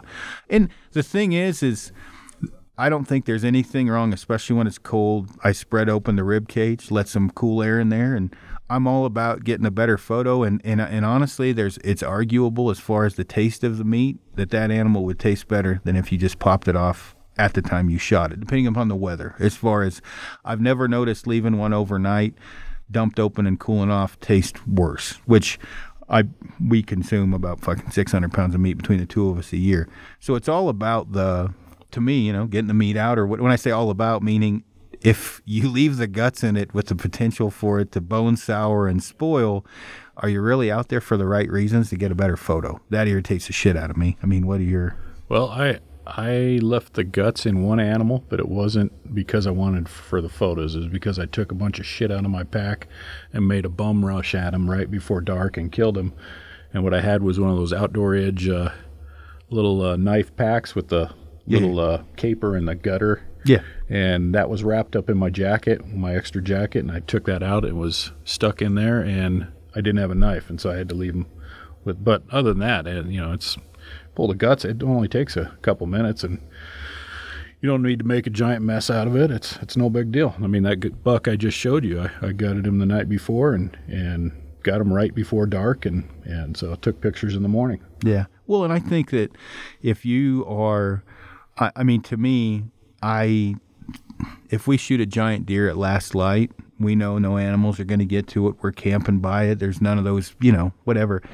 I don't have any issue with the guy doing that to get photos in the morning. I'd be a hypocrite to say I would. The thing is you have the wherewithal or the foresight to do what's needed to make sure that the meat stays good and all of that different stuff, where some of the guys that are anti-grip and grin seem to be A-okay with their buddies leaving the guts in overnight. Yeah. That does bug the shit out of me. And I'm not, whatever they call it, the meat movement or whatever. I'm a huge wild game guy. I love last night I think I had about 4.5 pounds of bacon wrap backstrap. But again, it's the whole picture. I think that you should talk about cutting the animal up. You should take photos behind the animal. I mean, I think people need to understand the whole concept of how the circle of life works as a hunter, and skipping it, I think parts of it is stupid. Well, with me and the animals, I process my own. Yeah. And I grind. That's probably harder for you guys because how much, traveling and whatnot you do. You can't always do your own. But I do my own, and I end up with a lot of hamburger. Yeah. But I like hamburger. Yeah. I like it a lot. I mean, quite often I'll eat a grilled burger for breakfast as opposed to. So I get shit full of eating eggs, and a grilled burger with green chili on it beats the shit out of 2 fried eggs. I can tell you that. Yeah. So, do that, and then I take all the scraps from the butchering and I grind it, and that's what we give to our dog. We got a big Malamute. We do too. Yeah. And so, there's not a whole lot that goes in the dumpster. But one thing I did last night, I've never done this before. Maybe you guys have, but I tried the refrigerator aging of steaks. Yeah. So it was a pretty good chunk. It was left it in there for a week, but I felt like I ended up losing about, 25% of the steak, cutting off the dried stuff and the rind and whatnot. Mm-hmm. And that kind of bothered me. Yeah. And I felt like, this dry aging thing, it's cool, but I felt like I'm just throwing meat away too. You do lose some with the dry aging thing, whether it be in the refrigerator or in the hang box or whatever you want to call it. But I don't know. Probably because I'm a fat fucker. I'm a meat connoisseur. Amy likes to. Jesus, dude. She's going to. I mean, the problem is, it's not a problem at all, but since we get to hunt so much, right, and we go on hunts where it's just doe hunts, and like, the pepper. Or those jalapeno. I gave Nicole some of a piece of the salami or whatever. Summer sausage they make down there in Alabama. It's got like pepper jack and peppers in it. She couldn't fucking believe it. It's so good. I don't know. She like understands. It, like gets the wheel straight. Like, oh, I see why you do this. It's like, dude, the meat's unreal. Everybody in my area, my cul-de-sac, shooting the bow, they weren't real down with it out the garage over the fucking drive or whatever, the road. Well, they've all come and got that cheddar filled salami. Or some teriyaki sticks. They're like, practice. Shoot out in the street if you want, Aaron. All of them but one are like, so how's the shooting going? They come by, they're like, because they come get meat from us. And so, it's like I said, not a problem, but like we have so many people, I don't want to say depend, no one's going to starve. Right. But I mean, they really like that they wild look forward game. to it, yeah. And it converts, if it goes to a swing vote, I would rather them think, that dude down the street, man, that meat's good. I'm going to vote pro whatever hunting. Well, I think that can't be stated enough to where, well, photography's one. I've probably converted or had people at least listen to what I have to say from photography that don't feel I'm just a knuckle dragger, that are anti or mid-road, where I can talk about how it works. Yeah. And in photography, whether it's salami photography or something else, we need all the help we can get when it comes to converting people over to our side. Yeah. There's nothing like converting people with a nice elk cheeseburger with guacamole and on a good bun. All of a sudden it's like, wow, do you have any extra? Yeah. Well, the one lady that watches the dog, Nanette, she, I didn't know Amy gave her some of the salami, whatever. What's it got? Marble cheese and. Anyway, it's got heroin in it, I'm quite certain. And Amy gave her some, and I didn't know, right? And she comes over when Amy's gone. She's like, hi. I'm like, hey, what's up? She's like, that meat was so good. And I'm like, I think she's from Philippines, maybe. And she won't leave. I didn't think she was wanting me to get her more. And so I'm like, well, have a good day. And I got about 3 steps, and I turned back. I was like, hey, did you want some more of that? She opened the freezer and pulled it out herself. She was like, yeah, I do, actually. I was like, oh, that's why you're here. Okay, good. But, I mean, the cool thing is they had no idea how hunting works or anything else. And then we got a moose in the front yard, and they're, oh, what is this? And I can explain it. And not to get off the subject, but I think it's, part of our duty to kind of, obviously we need all the help we can get. So yeah, when I got my stone sheep last summer, I drove up there and brought all the meat back home and cooked up some stone sheep backstrap at the firehouse for the guys, and there's people just absolutely blown away. Of course, that's, the creme de la creme of wild game meat, stone sheep, Dall sheep, and axis deers, maybe whitetail fawns. Dude, You know what? Whitetail fawns are pretty hard to not shoot. Yeah.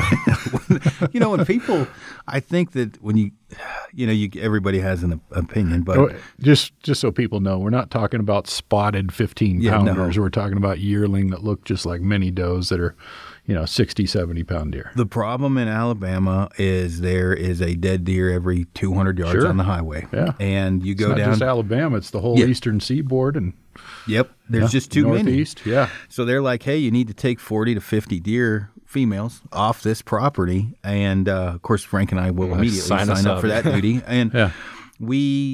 when we're down there, it just has to be a female, right? They need those taken off. And also for QDMA, they do the ratios where as far as for potential, the best way to manage that property for large deer. Mm-hmm. And so no one wants to shoot a doe down there, really. So Frank and I are like, well, the last bill was what, $1,700? Because we bring it all back, we ship it all back, and so they love us at the processing Sure, place yeah. because we come in with a truckload, and I'm like, I want everything possible wrapped in bacon. And I'm like, and then we got those poppers, dude. They're unbelievable. They put a jalapeno and wrap it in They bacon. remake them for you? Fuck yeah, they do. Jesus. Once you pay people enough money, they'll do anything for you. It's not too bad, really. I mean, because we do the prime cuts. We'll do, we'll cut what we like. You're not going to backstripping. find that shit here in Colorado. They're not going to do that. No, man, down there they love us because you're not going to find bacon wrap backstrap here. Well, we had 18 deer made into bacon wrap backstrap. Yeah. Like anybody that comes over for dinner, I'm super excited because we're having bacon wrap backstrap that night when they come over. That's what we had last night. What time is dinner tonight? I know, dude. It's unbelievable. But we had we had moose, bear, antelope, mule deer, mountain goat, elk. Am I missing any? Whitetail. So there's kind of a smorgasbord in there or whatever. And it's kind of amazing too, like who likes what, right? Like some people like moose over, whitetail. Some people love antelope. I particularly am not I like antelope for some dishes, but I mean, everybody's got their own specific. I think it depends on where you kill them. I've had some that are just as good as they get, and then others are just like, it's all right, Yeah. Well, I think probably too, like how, let's talk about that. You've killed enough stuff to where I personally try to let it hang for as long as humanly possible before we, take it back or whatever to let it dry. I don't think people really, especially newer guys, they panic. Nothing against it. I didn't know what I was doing the first one, but I mean, I think the key is getting that thing to drain as much as you can and cool off as much as you can before you start, packing it out. And I think a lot of guys get nervous it's going to go bad and actually do the wrong thing for the right reasons. Did that make any sense? Makes sense. Yeah. I mean, what are you usually doing? When I get an animal? Because it's colder when you probably don't have to worry about it as much. It's not the same, though. I mean, we got third seasons now that are T-shirt weather at times. Yeah, you got a point, yeah. And so I've had where I felt like I couldn't hang animals because even in the shade, it was warm enough I didn't feel comfortable with it. Yeah. So, I think just out of necessity, I've gotten to the point where, for one, I don't kill a lot of stuff. I generally get a cow elk every year, and then I sometimes don't kill a buck for 2 or 3 years at a time. I was gonna say you definitely get one every third at the most, or at the least. I mean, Mule you're deer? getting every third year. Well, I've gone a long time. When I killed my big buck, I went 6 years without killing a deer because I thought, I've got this dialed in. That's all I'm hunting for is these ones now. I'm like, okay. He's like, it sounds like Robbie Denning said the same thing. Yeah. He's like, you need to be able to go hungry if you're going to be a trophy And hunter. pretty soon, it was 6 years later. I'm like, Jesus Christ, what am I doing? I passed up some serious deer along the ways. What's the biggest deer you've passed up? I've passed up some that were in the 190s for sure. Oh, fuck, that would have been hard That for would me. not be possible. Yeah. You would have heard In the my sales life. pitch from me. Yeah. Yeah, that was during that time period. I think it was 2008 or 9. Any something like regret on them? You'll some Oh, back. yeah. Yeah, I show you a picture of one. You'd be like, what are you thinking? Yeah, in fact, there was about 3 or 4 that season that that were Big. well over 185. Yeah. And so I was looking for, a unicorn. By the way, these are legit numbers. Mike's not an internet score. I mean, I would say you probably underjudge from what you All and the I- time. Yeah, Yeah. I'm an overjudger by a solid 5 to 7. I'd say you're an underjudger by probably 5 to 7. Well, there's an element to big bucks and body size too. Yeah. And there's so much variation that, I killed a buck, I think it was 2011 or 12. In fact, the one I just showed you. Yeah. So I thought he was a solid low 180s buck, 27 wide, and he netted 192 and was 30 and a half. But as you saw in that picture, I mean, I'm behind him. He's freaking enormous in the body. Yeah. Oh yeah. And then I've shot other deer that I thought this one was about a 205 typical, ended up being 192, but he was probably 175 gutted on a mule deer. And so he didn't have that giant 300 plus pound body. That not to get off subject, that deer I shot in Alabama this year probably weighed a solid 120 pounds. And when we shot the buck we were after, right? There was one of two, shot it. I climbed down to drag it out of the way to shoot does. And immediately when I got up to it, I was like, what the fuck is going on here? I dwarfed it. Well, then you see me dragging it by and I climbed up in the stand and he's like, Broderick's like, was it just me or did that have a really little body? I'm like, we may have slightly overjudged that buck. It's like, because he just had a tiny body. Yeah. And he was a good Alabama deer, but I got down there. Normally, they want them over 190 body wise is what they're 180, something like that. They have a weight restriction. So if you don't hit that weight restriction, then you got to pay like $2,000 or something. Oh, really? So I just stick to shooting does. Yeah. You get dinged $500 for different restrictions, right? So weight's one of them. We did not hit the weight requirement, but luckily we hit the other requirements, so we didn't. So there's like a thing where if you hit age and size, you don't get dinged for body weight. If you hit body weight and age, the size is because then it's more of a cull buck. Yeah. So as Frank had said, you're better off shooting does if you're What's poor. the landowner's name? We try to stay in his good graces. We just stack does, and he loves it. Oh, no yeah. one else wants to do it. So we hope that if we screw up later on, Ronald, because Ronald, he's one of those guys. They don't call him Ronnie? No, but he's dude. Overalls, I mean, you literally. I don't know if you probably haven't heard us as talk. Alabama as it gets, yeah. Definitely, and he you could be like, my wife has cancer, and Frank, he just lost a testicle. He'd be like, did you shoot any does? Like that's all.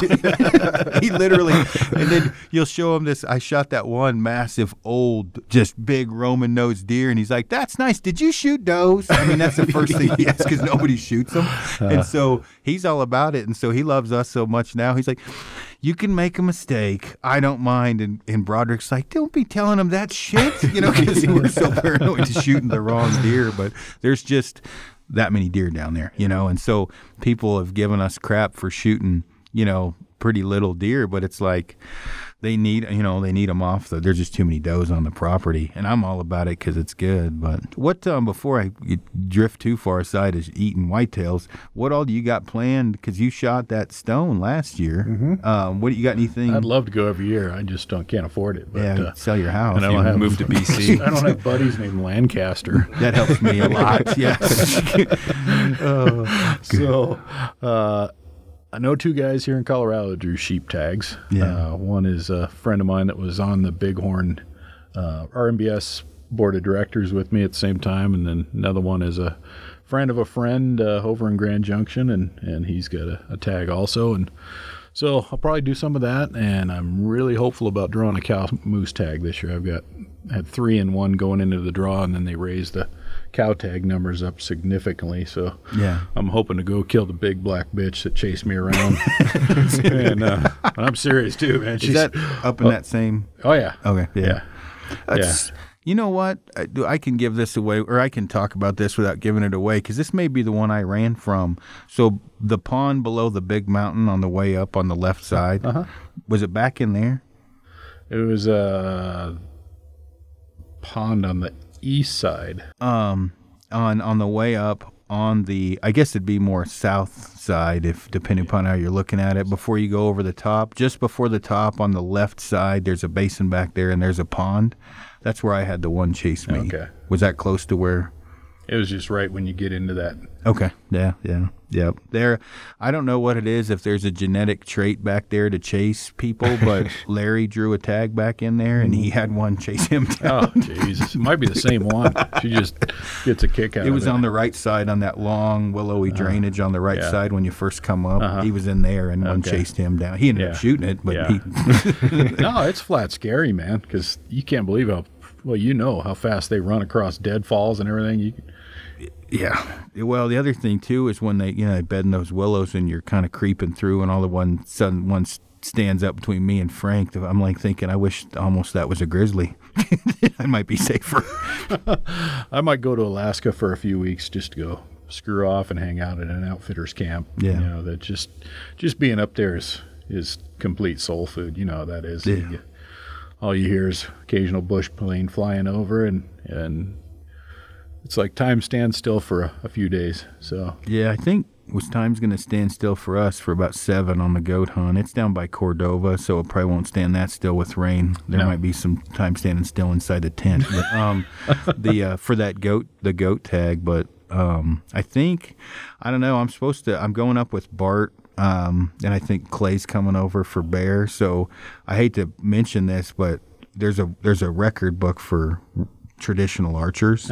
And I told Bart what the black bear was, and he was like, "That's it?" And I'm like, "I'm reading the book, Bart. I don't know. They shoot some big bears up there where he's at. They just I'll pull a photo up here, but I think Clay's going to come over and hang out. But I'm trying to get Clay, trying to shoot a doll. So is it even lower standards than Pope and Young? Oh, not just standards. I think you can kill a yearling Shiras moose and it makes Pope and Young, right? It's pretty crazy. The only thing it's bad. The only thing I'd say that is crazy to me with Pope and Young is blacktail's pretty high. Everything else, I think the standards could be raised by quite a bit for Pope and Young. But there's some exceptional animals getting killed out there with archery gear now, and I think it's just the sheer number of archers.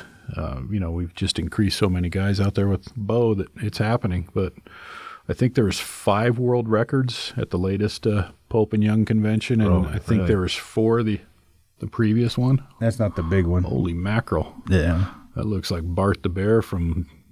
And that's a black bear. It is? Yeah. Oh wow! Yeah, it's crazy, isn't it? Yeah. God dang. Well, those guys, with the Lancasters, and it's Jim and Clay do one thing and Bart does his own thing, but they have talked about both. Bart's not a fan of bow hunters. He's not a real big bow hunter guy, but he, the amount of bow hunters coming up. Most North Country outfitters aren't. No, they're not. That's the big one there. Yeah. Wow. And the North Country guys, I think what it is the expectations. I think Tanner Coulter, he was making fun of bow hunters the other day, and the other month, and somebody tagged me in it like I was going to defend bow hunters, and I'm like, look, I've been up there. We're a pain in the ass in a lot of ways to an outfitter, especially if you can't shoot and you can't hike, because then the outfitter, the guide, gets blamed for the hunter's deficiencies. I don't know how you feel about that. Is there something that happens when you draw and shoot a bow a lot that you develop a level of sensitivity that doesn't fit in with the real world? It's like I never thought of it that way, but that could be true. I think there's no group of people that get their feelings hurt on a greater basis than bow hunters. It's like, just quit worrying about it. Just do your thing. Somebody makes fun of you, big damn deal. Yeah, that's pretty. You know how many times I get asked if I play basketball? They're so tall. I'm a goddamn victim here. Can you dunk? I'm surprised I didn't ask you that. How tall are you? Well, I'm 5'19". Can you do math in your head? Oh shit! Well, that's because Clay's 5'19". Oh fuck! Yeah, no shit. Is he 12? Yeah, okay. So that's 7, 6, 7. Yeah. But Clay's a bow hunter too, and he likes bow hunters. Well, I mean, he likes some bow hunters, but Brian Martin, who's not a favored person in Canada, but Brian does not like bow hunters. We've had many discussions, Brian and I. Yeah, and Brian talks about it like in a scientific manner. We've had some recent discussions about Brian. I hope he doesn't listen to these. That Brian couldn't get laid. He doesn't in a have time. Monkey whorehouse with a bag of bananas. He's got no woman skills whatsoever. And I'm like, you can't start talking about Chernobyl and scientific shit with women, Brian. You got to actually talk about cool stuff, right? But he definitely he threw an ice axe like the hammer of Thor when a bow hunter missed a stone sheep, and I fucking thought he's gonna kill him. And I think with Brian, the way he looks at it is, you've paid me this much and this amount, and we've done this much, and we're 13 days in the hunt, and you're inside of 35 yards. And Brian's mind is, how could you miss? And his, you know what I mean? Where again, my footing was bad, and I did this and I did that. He doesn't care. I mean, Brian will pick mosquitoes off you and eat them while you're crying. He's just a unique individual. And and I get why guys that are serious bow hunters, and some never want to stray from their standards, and I appreciate that. I respect it, and I just also caution people to really remember why they are doing it. Is this just an ego stroke? Because I'm not going to do it, because unless I can get within 35 yards, it's not me. And well, at some point, there's an element to that really deserves some real conversation. Yeah, and it's not conversation with the public; it's conversation in your head. Are you doing it for the right reasons? Well, I can tell you why I've grabbed a gun before. I wanted to kill something, and I was fucking done hunting. Weather was one of them. I'll grab one. I'm a hardcore as you could get bow hunter, but there's a time where with a grizzly tag, they were going to ban it. Made no sense. I mean, if they weren't going to ban it, I like hanging out up there. Of course, I'm going to keep coming back every year. It's basically free, right? I mean, it's a lander just had me pay the outfitter, so I was going to come back until it was done, because it was no negative reason to, because I got to go hang out with a bunch of dudes I like. He said, hey, they're going to ban it. I said, give me that fucking gun. Like, I wanted to get a grizzly. There's dudes that are coming out of their skin right now hearing us talk about doing it for the right reasons. Hey, I'm sorry. Well, this is not intended to offend anybody, but just I get standards, and I get being wanted to be a bow hunter, but there's also the experience you're dabbling in, and the animal deserves a very quick and easy death. So, well, I think it even more so than that is and I get it, I totally get it. I am a hardcore bow hunter. If you've paid somebody, pick $25,000 for a premium Dall sheep hunt, and you want to kill it with your bow, be honest with the outfitter, but be honest with yourself. If you're 6-7 days into that hunt and you haven't gotten within 100 yards, make everyone's life a little bit happier. You might want to grab the gun and take home a fine animal, put it on your wall. There's no disrespect in the animal and nothing to be ashamed of with that. You gave it a whirl. And I think that, when we were coming off the mountain after the goat hunt with Bart, he looked at the camera and he said, tell all your bow hunting friends to stay the fuck home. Now, he said if he could have guys like us, he'd hunt with bow hunters every year. We can make multiple stocks and we can shoot. As I say that, I missed one, my first stock I had, and he guided Richie Bland for years, loves Richie. But he said most of them are good for one stock, and they need to get within 30 yards, which sometimes is very hard to do. And so he likes gun hunters. Yeah, there's a lot of North Country outfitters that will tell you they get bow hunters up there that pope and gun it. When that guys tell me, and you've heard me say this, I'm going to bring my bow and my gun. I'm like, just leave the gun or leave the bow, because you're going to use the gun more than most likely.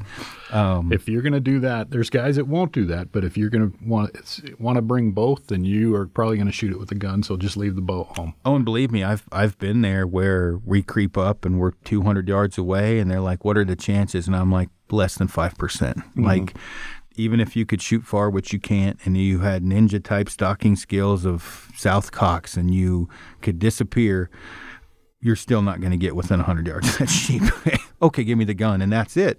The chances of that happening on your first stalk are good. I mean, are within 250 yards are pretty good. The chance of getting within sub 50 are pretty piss poor. I mean, those things are made to stay alive. Yeah, with all this archery talk, I am going to embrace archery hunting and pick up a bow. You have a genetic advantage over most because you're 5'19". But I have a consumer disadvantage of trying to find a bow. No, we can help you with that. That won't be a problem. Right? Oh, yeah, especially at your draw length. Not a problem. I figured I'd call your buddy Jason and ask him what he shoots. And yeah, no kidding. You know who's you should talk to? Greg Poole. He's a guy because he's a big dude too. Is that right? And he's got a long draw. Getting a bow to fit you won't. You've got about 3 options, but they're 3 real good ones. The thing that's nice with you won't have to pull heavy poundage. You'll have plenty of momentum because you've got a freaking 32-inch draw length. Piss people off when I go out and shoot a big mule deer for the first time with a bow. I would enjoy the shit out of that because it would remind me of kind of going from compound to stick and getting animals where because I won't say you've talked shit about archers, but you've been honest. I make fun of them. Yeah, you're honest. I wouldn't say you make fun. You throw common sense up. There is humor and truth. Yeah. So, well, you told me, you were like, I don't understand. This is before I picked up a stick bow. You said something to the effect of nothing wrong with shooting a doe, but if you're grabbing the stick to have a reason to shoot a doe or something, I can't remember how you worded it. You might want to think about it.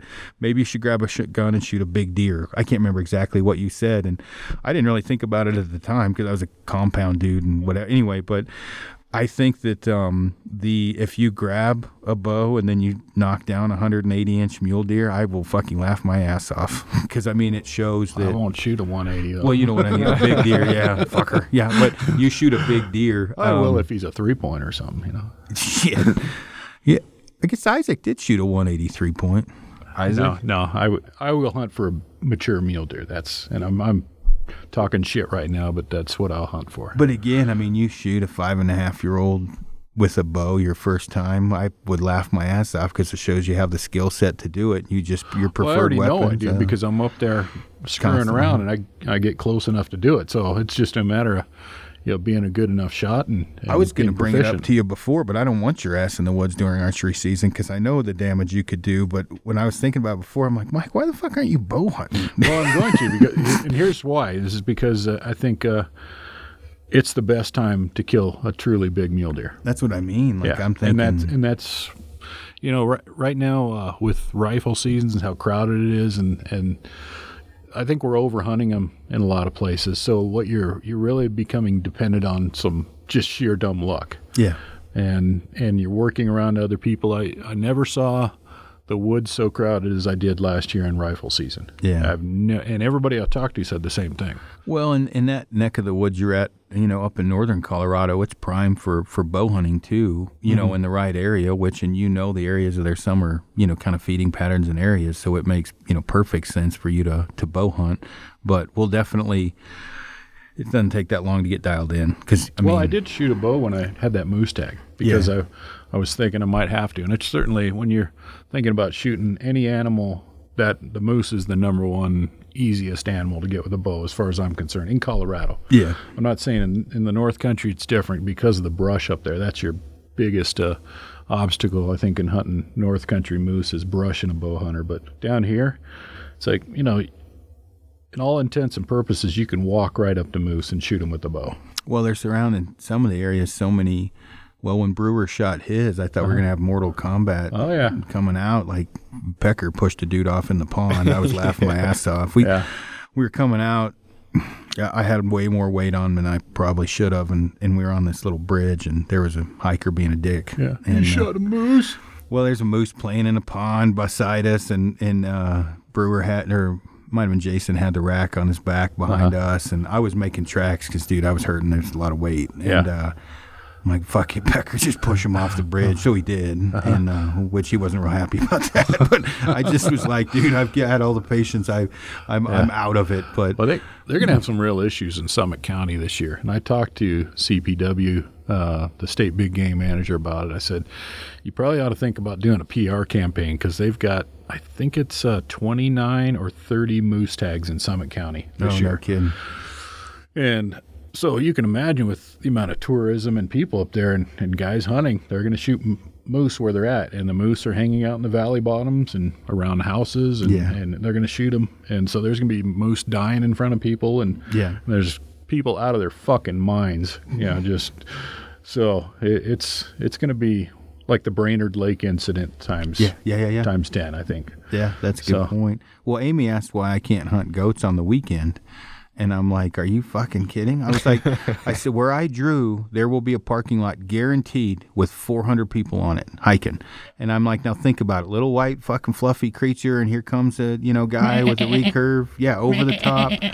Yeah. And I'm like, think about it. And there's 150 people at the summit, and there I am, 400 below, and put an arrow through a white creature. Now it's all bloody, rolling down the hill, and then we go down there and take pictures. Yeah, honey, I'm pretty happy. I think it's smart. Yeah, it's just some things are better just not done. Oh yeah, well, and that's where we snowshoed the other couple. And last you can't weekend. offer them a package of hamburger up there. No, you can't, or show them, hey, I take good photos. I don't give a shit. So she was like, why are we scouting back here? There's more goats over here. And I'm like, because I don't want to shoot one over there. I want to shoot one back here where we hike in away from people, not where because some of those places they get fed Doritos and shit. Yeah. And, I'm like, I want to make it kind of a hunt, so I don't want to shoot the tame ones off the trail. I want to backpack You've heard in. that mooching noise that goats make when they eat human food. Yeah. They sneak up on you. You don't hear them, and you're sitting there glassing. All of a sudden, there's a goat right behind you, and they go, wee. Oh, yeah. Yeah, I was going to say.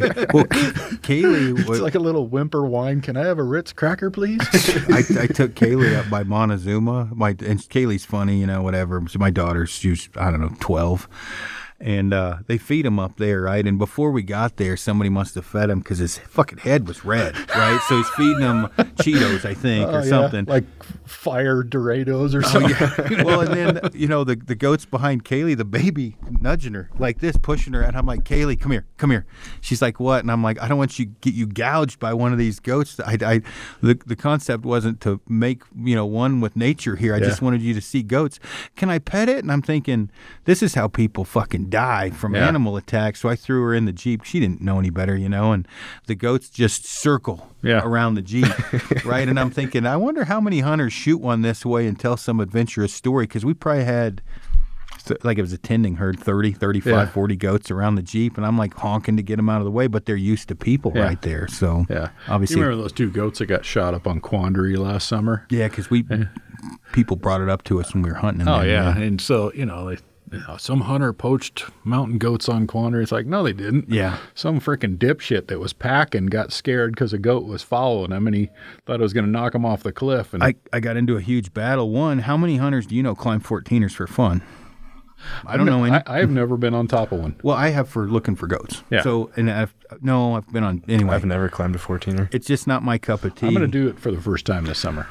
It's good to get in shape. It's not bad. But if you have hunters raise their hand who's climbing 14ers for the fuck of it, it ain't very many. So I got into a huge battle at REI down about that because people know I hunt. And I'm like, look, for one, you'd need to have a hunter walking up the trail. Okay. Yeah. Probably not going to happen. And I said, more than most likely, somebody then you have to say hi to people, and I don't like that. Some concealed carry dude got scared shitless, and a goat, they thought, cornered him, and they were just coming to eat, and he shot it or two. Yeah. That's not what happened. I'm like, I guarantee that's exactly what shot happened. With a 45, right? A 45 caliber pistol, wasn't it? Yeah, or I couldn't 40. remember. It was a 40 or 45. Yeah, it wasn't like some a hunting rifle.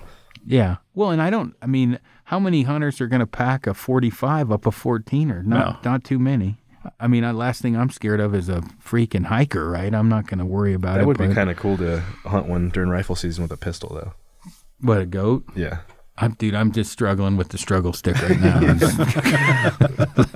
Let's do an atlatl next time for the fuck of it. Oh, man. Well, man, we've been on here forever, so we should probably get off. But, man, if you can, I'd like to do another podcast with you straight about photography, if you'd be into that. Yeah, absolutely. After your next shift, maybe we can hop on and tell everybody if you want to be found or where they can see some of your photography writings and things like that. I got a real cool handle on Instagram. It's my name. Oh, shit. Yeah. I couldn't come up with anything cool, so I just used my name. You've got a cool name. Yeah. But, I do write for Western Hunter magazine, and that's westernhunter.net, I think, is a website. And I just finished co-authoring a book last year that was published on hunting mule deer, and I think it's a good read for anybody that's interested in some real usable information and tips, and that can be also found at the Western Hunter website. So westernhunter.net. The book is called The Edge, a complete guide to hunting mountain mule deer.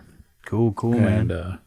And I can promise you won't be disappointed, as there's Robbie Denning and Steve Alderman and Jason Carter don't need to read it, but I think anybody else can get good information from it. So yeah, and we get a ton of questions on mule deer. So we get asked about reading, so that's definitely a good one. And you guys haven't seen the photos of the size of deer that Mike's killed, so he's killed giant deer. Believe me, you can feel confident that you're getting good info from it. Yeah, I post a lot of pictures. I did a lot of wildlife photography for years and have quite a collection of big bucks on slide film. And so, I've got, that was before the digital age kind of took a hold. And so I've got just an absolute crap load of photos that I'm putting up on Instagram, and a lot of bucks nobody's ever seen. It's like there's a jillion pictures of those bucks out at the arsenal, and everybody's got a different version of them. But you're going to see bucks you've never seen if you look at my Instagram page. And I did something yesterday. I was just kind of curious because I haven't posted any field photos in a while, and gained some followers. And so I put a picture of me with a dead deer, and I wanted to see how many people unfollowed me. So I took that number and just kind of watched it during the day, and figured there's going to be, I'd get messages or something, but I only had one unfollow. Yeah. Which, so I thought that was a good thing. And yeah. So. No, that's good. I got some good eye candy for people to look at. Western Hunter Magazine is a great source of information and a lot of good product review and good hunting stories. I think it's a good combination of information and me and Joe went hunting kind of stories too. So. No, that's cool. Yeah. Well, definitely if you guys are looking for cool photography, you've got some cool photos, and I'm not great at reading magazines. I look at pictures, but I've been told Western Hunter is good. I'm sorry. That's right. Yeah. You got to check social media. You don't have time for reading a magazine. Pretty much. I can't read anyway. Yeah. Oh, Lord. Well, cool, man. Well, I appreciate you coming on. That's been fun. Thank you, Mike. Appreciate it. Hoping this will open a door for me somewhere. So. It'll open some type of door. All right. Thanks, everyone.